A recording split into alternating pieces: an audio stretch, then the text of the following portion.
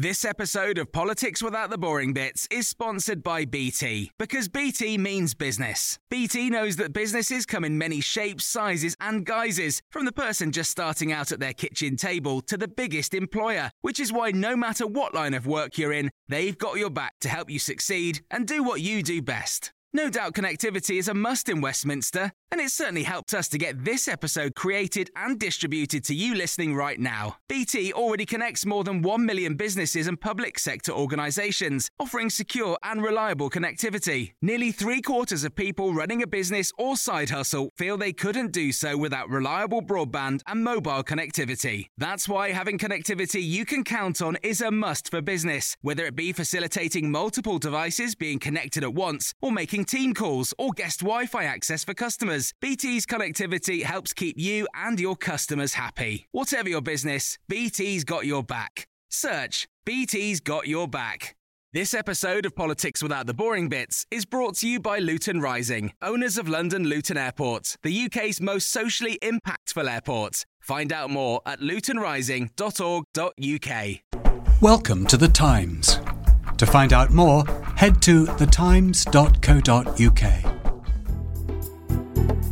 So welcome to this New Year edition of the Times Opinion Podcast. My name is Tim Montgomery, and fresh from your Christmas celebrations, we are going to look forward to 2015 with 3 Times experts in this special podcast. And joining me this week, I have Faye Schlesinger, our home editor, Francis Elliott, our political editor, and Roland Watson, our foreign affairs editor. So great expertise in the room with me today. And before we start looking into our crystal balls to make great predictions, I want to get a sense of the optimism or pessimism that's in this room. Faye, should Times readers and listeners, as they are looking forward to 2015, expect things to be better or worse? Is our world something we should be glad that we are living in this age, or should we be a bit gloomy? We should be glad. There's heaps of reason to be optimistic at the moment. If you look at things like health, we're making enormous progress in some areas. I mean, countered against that is the fact that we are spotting more diseases and more aware of diseases. So if you take dementia, for example, there's a massive rise in diagnoses of dementia and therefore in those dying of dementia. But the better we become at spotting those things, the better we are at tackling them. So you had David Cameron in 2014 saying, this is going to be the big thing we're going to look at. We are going to tackle dementia and antibiotics as well is another thing you said, that antibiotic resistance. And I think you will start to see that. You know, Britain is kind of trying to be at the forefront of these areas that are enormously important, that hit literally millions and millions of people every year, not just obviously here but across the world. And I think we are ploughing more money into those areas, and we will start to see results. Now, the money side is the bit you might be a little bit pessimistic about, because NHS funding is going to be something really difficult going forward, and I think will be a really big theme of the year to come. The NHS is ring-fenced, but it needs more and more money. We know that Simon Stevens, the head of the NHS, has said we want about £8 billion more a year, which is a lot of money. We've got to find that, so that'll be a big issue going forward. The other thing I think we should be really optimistic about is tech and big data. It's been a theme of this year, and I think it's only going to get a bigger deal, really. We know the government's looking at trying to go paperless in a lot of ways, and we're starting to see that. We've got rid of our tax discs this year, and you wonder what we'll start to lose next year. With that comes the kind of caveat of security, which might be a big issue over the coming year. But overall, we are getting better at amalgamating statistics and knowing ourselves better as a society so that we can make things better. So big data, big medicine, reasons for optimism. From a sort of more global perspective, Roland, you're our foreign editor. Are you optimistic or pessimistic about 2015? Well, given where we're starting from, you have to hope to be optimistic at the very least, bearing in mind that the last 12 months has seen the incarnation of ISIS, Ebola wreak havoc throughout West Africa, Vladimir Putin redraw the map of Europe by force for the first time since Hitler, North Korea openly declare the first cyber war. It's been a been a pretty grim year. So you would have to hope that that 2015 will be better. And there are slight signs that may be the case in northern Syria and Iraq. It's certainly the case that ISIS is no longer advancing, and in some areas even receding. We may look back on the Peshmerga victory around Mount Sinjar in the past week as a very key moment in the rollback of ISIS, although that may be being a bit premature. Because in your list of reasons for pessimism, those incidents you mentioned, every year, does it not, has those kinds of incidents, wars or... Absolutely, every year throws up horrors. But the long-term trend, a little bit related to what Faye's been saying, life expectancy across the world is rising and poverty rates are falling. Bill Gates has talked to this age as an era of incredible prosperity. Even Africa, along the basket case of the world economy, is moving forward. Away from the news events, the trends are positive, aren't they? Totally true, everything you say. I would just add that the jury is still very much out on whether ISIS is ushering in a new and more dangerous era of jihadism, and that the creation of a self-styled caliphate is something that the world has not seen for many years, and particularly not in the post 9/11 world, and that's very much in the way it has been set up.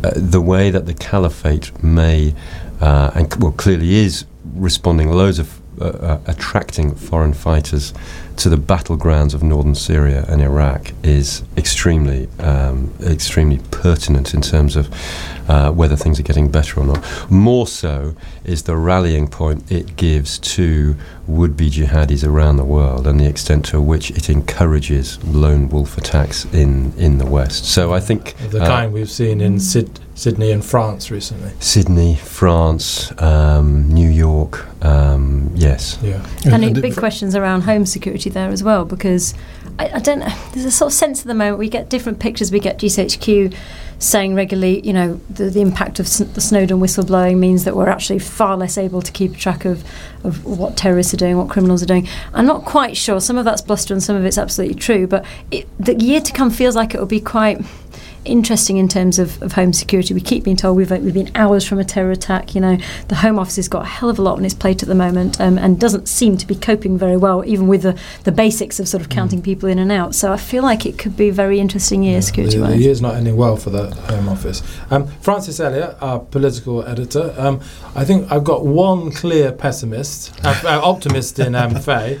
I've got a cautious optimist, I think, in you want me to be pessimistic. Where are you?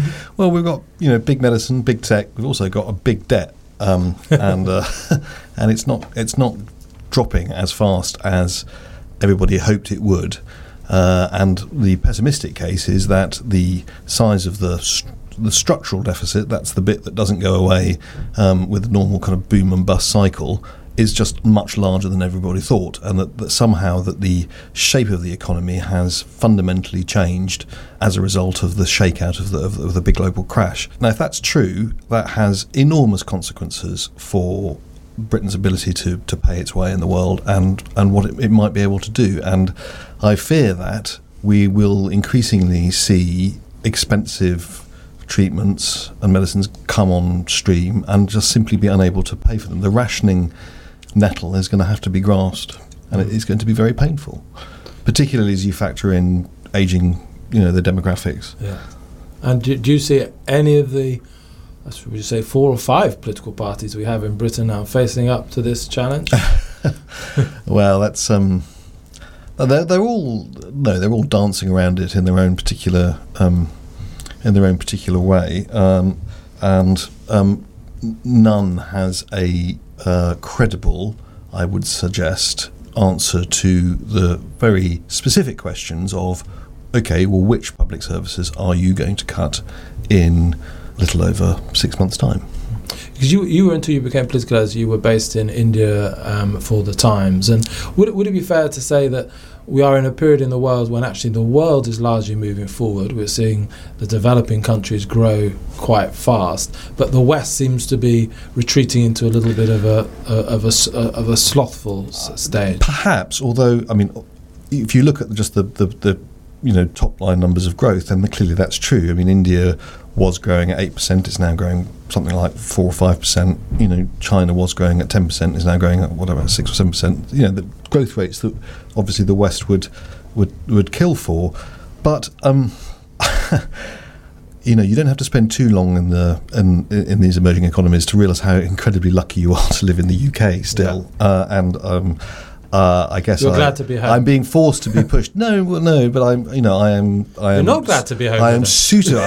You don't draw me on that, cheeky monkey. No, well, it certainly has made me suitably grateful for some of the basics of Western democracy, rule of law. Yeah.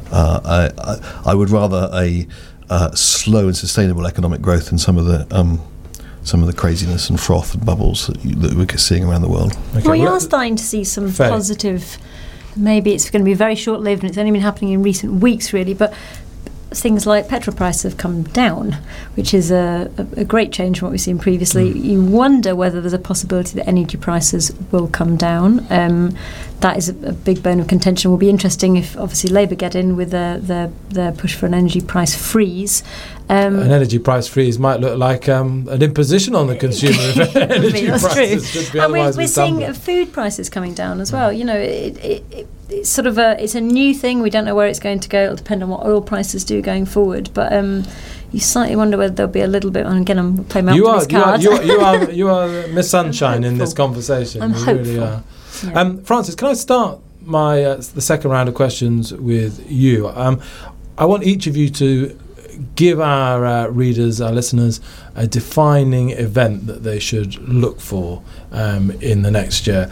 I imagine, as our political editor, you're going to say the general election. No, or am I pigeonholing you? I'm not. I saw that one coming, and I'm going to resist. I'm going to resist. No. I think the defining event of the next year will be the budget we receive after the election, not the one before. There'll be two budgets next year. There'll be one in March, and there'll be one assumes sort of June, July. And it's the second one where we really find out exactly what our lives are going to look like over the next 4 or 5 years. We'll find out whether what the priorities are, schools versus hospitals. No political party has yet, for instance, said ring-fence schools spending.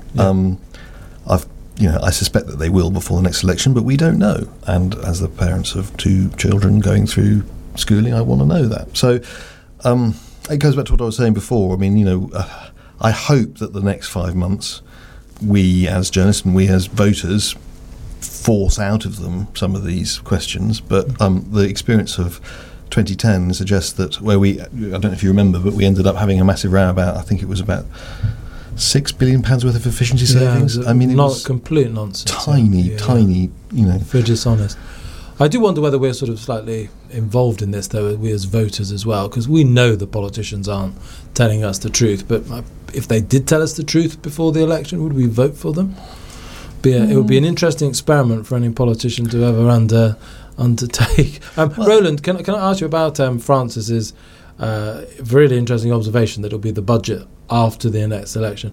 Do you actually think it would be very different if it's Ed Balls or, say, George Osborne standing up to deliver that budget? Both will be pretty painful for taxpayers and users of public services, won't they? Or do you think one might chart a very different course? They both look like they're going to be incredibly painful, and Ed Balls is certainly not going to give us much of an indication ahead of polling day that his course is going to be very different from Osborne's, I wouldn't think. So I think Frances is absolutely right. It's the second budget that holds the key, and one that won't necessarily reflect the arguments that have gone on during the campaign itself. You're not suggesting that voters might be slightly misled by the election campaign, right? Well, it may be that it's a campaign more of obfuscation than than clarity. What is going to be We'll do our best to ensure it isn't as a we newspaper. will. We certainly will. What is going to be interesting is with what looks like an almost certain coalition negotiation to follow, the extent to which parties put policies within red borders, and what they are prepared to leave for negotiation, and indeed how those red borders stand up to the reality of a negotiation afterwards. Faye Schlesinger, what is your thing that you would recommend that Times readers look out for in 2015? The Rugby World Cup.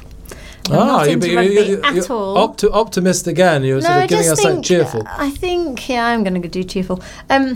People will be listening to this and wanting some good cheer. I hope. Yes, it's that you're time of year rather than you doomsayers. Yeah, exactly. And I do think the Rugby World Cup will be interesting because I think Britain has got quite a good reputation at the moment for holding these big events. Yeah, it's been hosted we did here. the Olympics brilliantly. Yeah. We did the Jubilee brilliantly. But there'll be big questions around security again.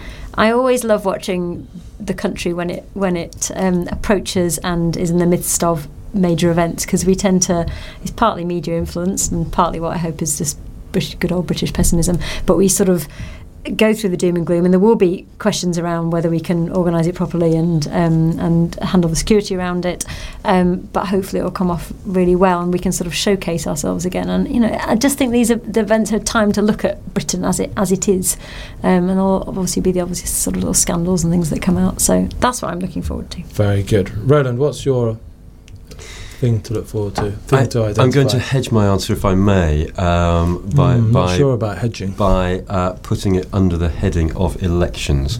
In Europe, 2 elections to look out for are in Spain and in Greece. And if Spaniards and Greeks do what the polls suggest they would do if the voting was held tomorrow, and usher in a vehemently a new party virulently hostile to Brussels, intent on unpicking the fiscal relationship between Madrid and Athens and Brussels, then that will be extremely interesting with enormous consequences for the rest of the EU, including us.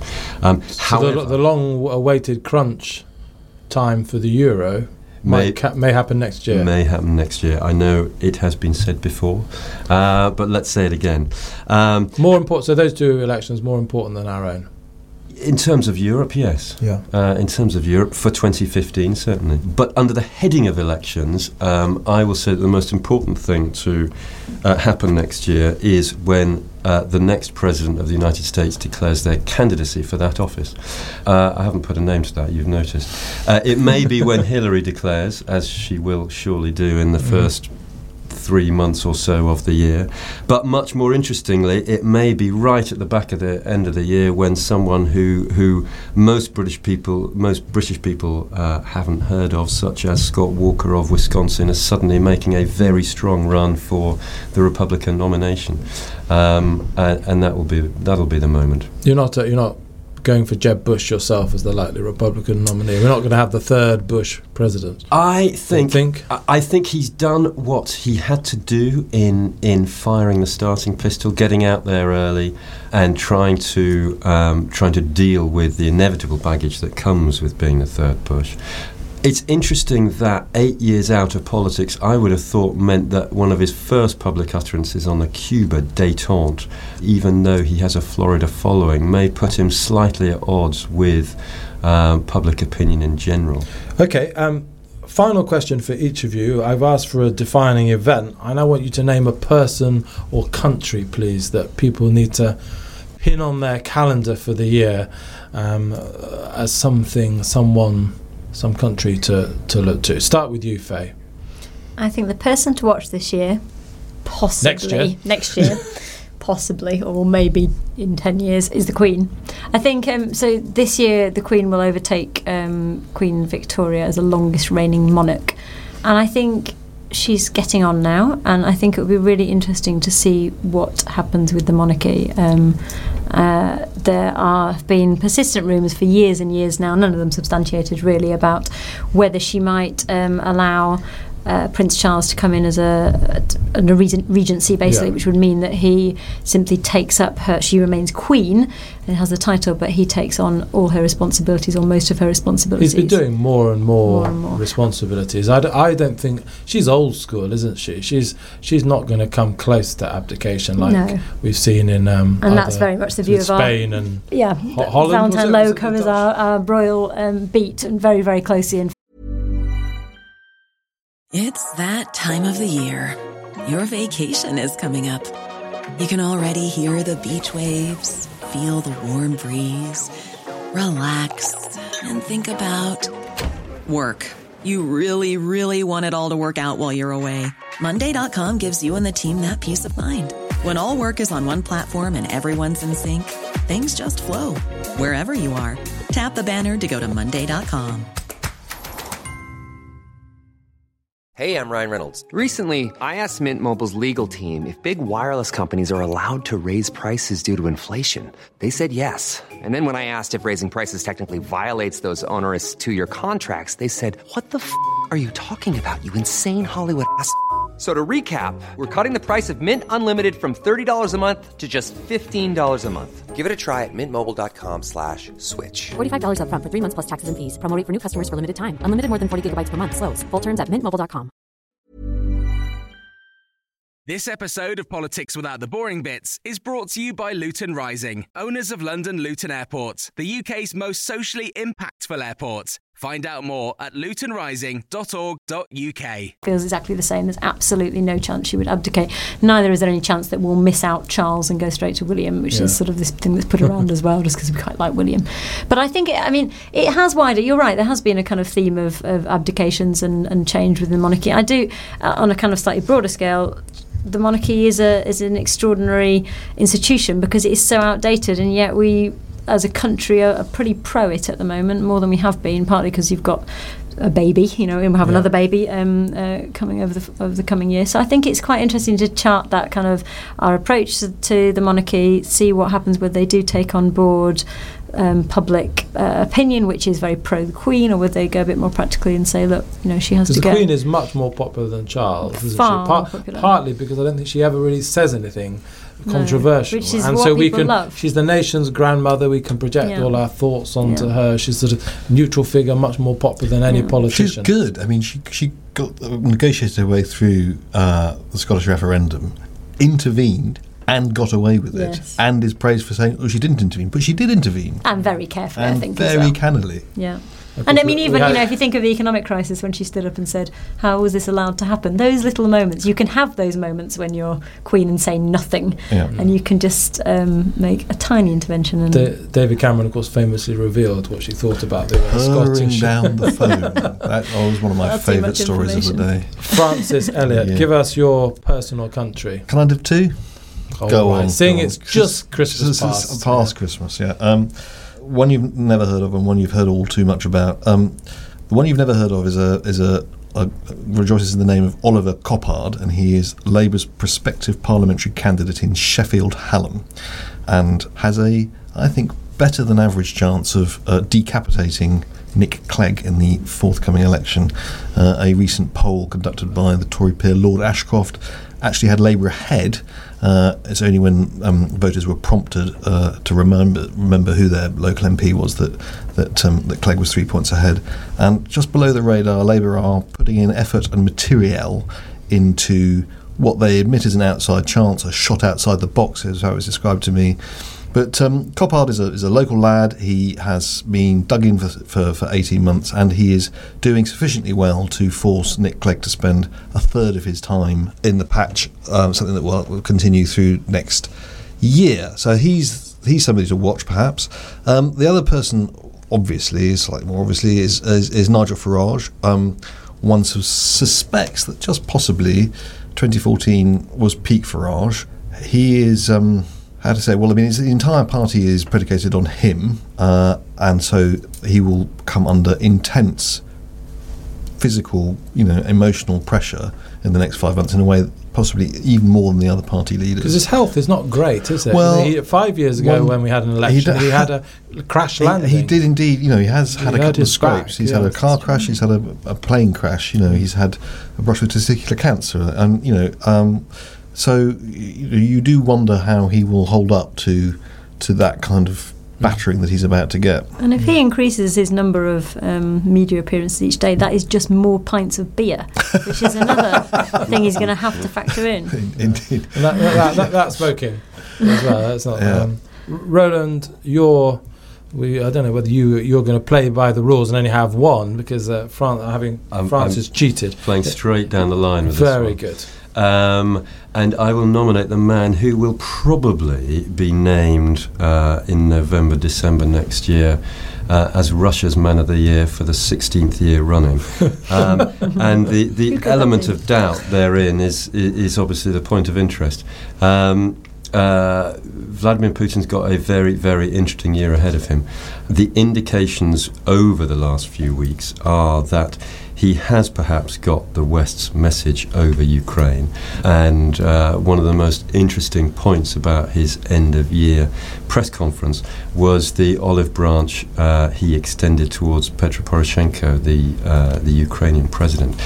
So 2015 may not see the conflagration in East Ukraine that has been threatened over the second half of this year at least. However, Russia is hurtling towards economic disaster, and what he can do about it, whether he can maintain his stratospheric popularity, he probably can. But it's going to be very interesting to watch. Okay, well, so quick fire questions for you to each of you to end on. Who will be Prime Minister by this time next year? Faye, put you on the spot. I think we'll have a Tory Lib Dem coalition again. And David Cameron as Prime Minister. Francis? Come on, I'm going to have to hurry you on this one. You could pass if you really need to. I'm going to pass. You're going to pass. Maintaining your neutrality as political editor. With Roland. a bit more freedom than Francis. I will say David Cameron, and for the sake of differentiation from Faye, I will say David Cameron with an outside chance of a reasonable Tory majority. Ooh, that's a bold prediction. We're going to have to write these down and come back. Premier League champion? Roland? Oh God, I suppose Chelsea. Spurs supporting Francis Elliott? Tottenham Hotspurs, of course. Faye? Man City, because my uncle's a big fan and he'll kill me if I say anything else. Thank you, Faye, Francis, Roland, for being such fun guests at this New Year special. Thanks to Dave Maguire, producer, who's run this podcast brilliantly throughout 2014. And to all of you, a very, very happy New Year. Well, I'm now in the Times newsroom and I'm going to pick on unsuspecting people to give me their prediction for 2015. And I'm now on the 11th floor, which is where the Times is located now, next to London Bridge, with wonderful views of London. I'm currently looking towards Westminster and the London Eye, and I'm at the desk of Patrick Kidd, the editor of the Times Diary. Patrick, what's your thing to look out for in 2015? Well, I'm hoping that Ed Miliband is right and that the Tories are going to take us back to the 1930s. I'm really looking forward to that. The 30s was a golden age for film. Everyone is going to be going down to jazz clubs. It's going to be really swinging in London, and gentlemen are going to be wearing hats. If we return to the 1930s, you won't be able to move without seeing someone wearing a hat on the Underground, and that's good. And of course, bodyline bowling with the Australians coming next summer. So I really think a return to the 30s is just what we need. I'm also looking forward. I'm not entirely sure this is what the OBR, the Office of Budget Responsibility, had in mind, but you're going full-throated for a whole return of the 1930s. Mainly for the hats, I think. Do you wear a hat yourself normally? I would, but I keep on leaving it on the train, unfortunately. I'm also looking forward to Ed Miliband getting a job with the Bacon Marketing Board in 2015. Patrick, thank you. Well, I've now moved round to the side of the building where I can see the city, and for some reason this is where the sports desk of the Times is located, and I'm with James Major, Deputy Sports Editor. James, what would you predict, looking into your crystal ball for 2015? Looking into my crystal ball for 2015, there are two big events that catch my eye. The Rugby World Cup that starts on September the 18th and will run all across the country for 6 weeks, coming to a conclusion at Twickenham on 31st of October. There's plenty for Stuart Lancaster's England to sort out before then. Who are the best centres? Will Sam Burgess make a late run and make the team? The England rugby team made a terrific start under Lancaster, but they've come unstuck recently, and there's plenty to turn around. They've come unstuck against the Southern Hemisphere teams, and they'll need to turn that round if they're going to taste glory again like they did in 2003, but this time. Your money would probably be on a Southern Hemisphere team, though? On the All Blacks, very much. I don't think anybody's picking anybody else to win, but you'd like to think that, with home support we'd have a chance. And preceding that, the other big event will be the Ashes that starts on the 8th of July in Cardiff, and again comes to a conclusion in late August. We started this year humiliated 5-0, whitewashed down under in the Ashes, and Peter Moores will be hoping for much better this time. The cricket team are in some turmoil at the moment. They've just lost the captain, Alistair Cook, sacked 6 weeks before the start of the one-day World Cup. Moores has got a habit of falling out with his captain, so interesting to see how Moores and Cook resurrect that going into the Ashes. Australia, a country in mourning at the moment as well, with Philip Hughes, but I'd expect them to be going at it full on from ball one. And they may well have a new captain as well. Michael Clarke has got chronic injury problems, so they've just named Steve Smith as captain. Plenty of talking points and plenty for us to report and get excited about. And Chelsea, Premiership champions? I think most people would expect Chelsea and City to break clear of the rest. Jose, people were talking about whether Chelsea could go through this season unbeaten. They obviously can't now. But yeah, I think it'll come down to a tussle between those two. So I've now joined Nicola Gill, editor of the Times magazine, in a cupboard. I think it was a little library on the in the Times offices. Nicola, your thing for readers to look forward to next year? On Valentine's Day we have 50 Shades of Grey, the movie, which everyone will deny going to, but I think there will be queues, and people will go and say, well, I haven't read the book, but I will find out what the film is like. But as we know, a hell of a lot of people have read chunks of the book. And are you expecting it to live up to billing, or most films never quite as good as the books? Well, the book is terrible. And it is Sam Taylor Johnson, and it does have an excellent actor, Jamie Dornan, who's just been in The Fool. So actually, it might be quite good. Will you be one of the people queuing up? Of course not. We believe you, I think. So I'm now at another end of the Times' office. I can see London Bridge Station from here, and I'm with our arts editor, Alex O'Connell. What are you looking forward to next year? Well, I'm very much looking forward to the first Tom Stoppard play in 9 years, The Hard Problem, which is going to be at the Dorfman. That's going to be Nick Heitner's bow out, his last direction before he hands over the reins to Rufus Norris. After a very successful time at the National Theatre. Extremely successful, and I imagine this will be very good. And then also Benedict Cumberbatch, who is a must-see anywhere in anything, is going to be doing his Hamlet at the Barbican, which you'll have to literally kill for a ticket for. And then film-wise, I'm really looking forward to Suffragette, which is Abby Morgan's script about the suffragettes, and that stars Meryl Streep and the young Meryl Streep, who is Carey Mulligan, of course. And then so not Shades of Grey or Star Wars. That's not your top of the. Not well. I'm looking forward to seeing if Jamie Dornan can. Make it something good, but I'm much more looking forward to Spectre in October, which is the Bond which we keep seeing. If we look out of the window filming at the moment, it's got Christoph Waltz as the villain, and Daniel Craig comes back again, and there have been a few details that have been revealed in the last week, but I'm a big Bond fan, so that's going to be at the top of my list. Who would you be your ideal next Bond if you could choose someone? Well, Benedict Cumberbatch, of course. Of course. So I'm now with Simon Pearson, editor of the Times' Register, the guy behind the obituaries and so much of the important section of the Times, including the letters page.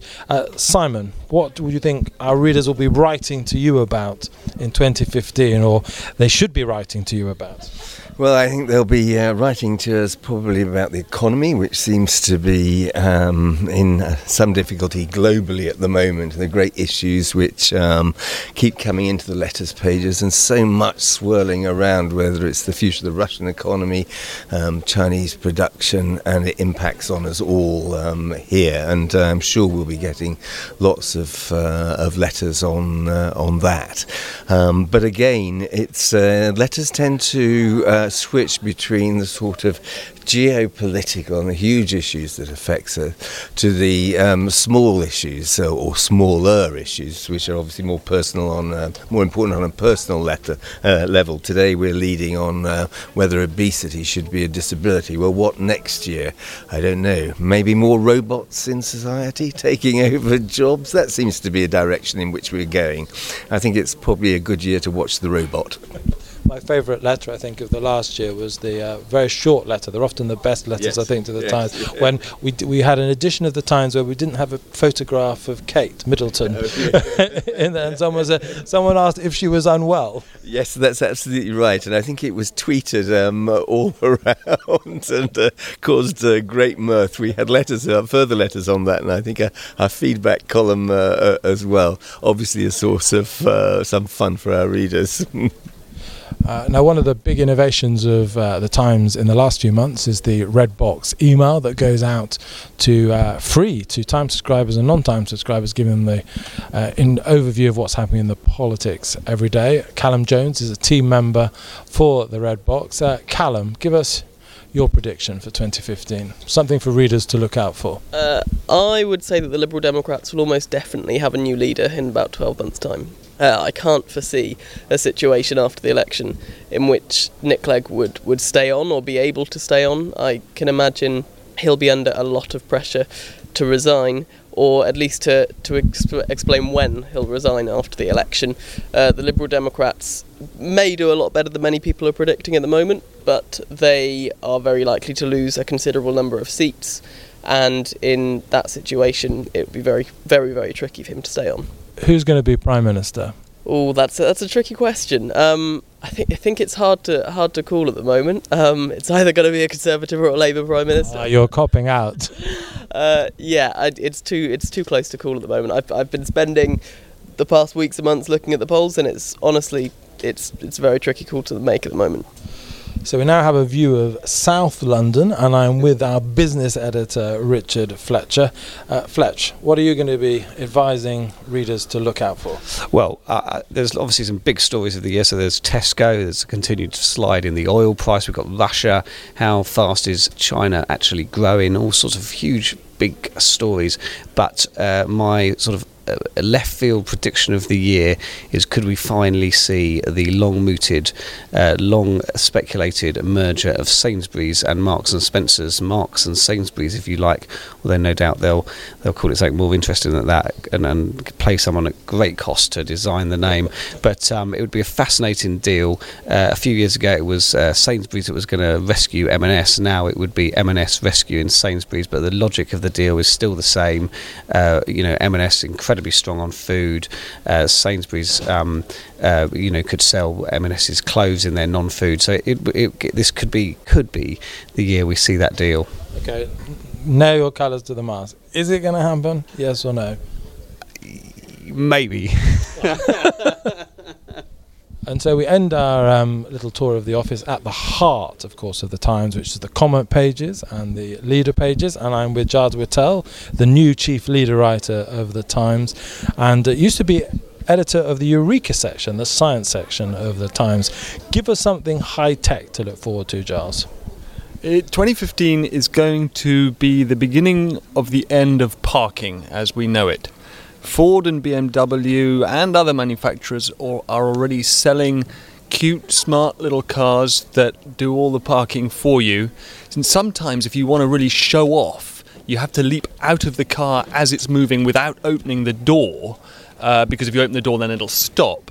but still they do the business, and this is driverlessness in reality on the forecourt for sale already. And I think it gives a sign that the Google driverlessness is not going to just suddenly happen. We're actually going to get to something like that gradually. So who's going to need HS2 if we've got driverless cars coming? If they're already nearly here, they're certainly going to be here by the time HS2 is delivered in 15, 20 years. Well, whisper it in Great Missenden, but nobody's going to need HS2. A controversial note to end our previews. Thank you for downloading. To discover more, head to thetimes.co.uk. This episode of Politics Without the Boring Bits is brought to you by Luton Rising, owners of London Luton Airport, the UK's most socially impactful airport. Find out more at lutonrising.org.uk. Rising sea levels, extreme weather patterns, extinctions of species. Our planet needs protecting. I'm Adam Vaughan, the Environment Editor for The Times, and this is Planet Hope from The Times, in partnership with Rolex and its Perpetual Planet Initiative. In this podcast, we hear from leading experts from around the world who are committed to finding solutions. These explorers, scientists, entrepreneurs and citizens are committed to a common goal: to protect our home, Earth. Listen now wherever you get your podcasts.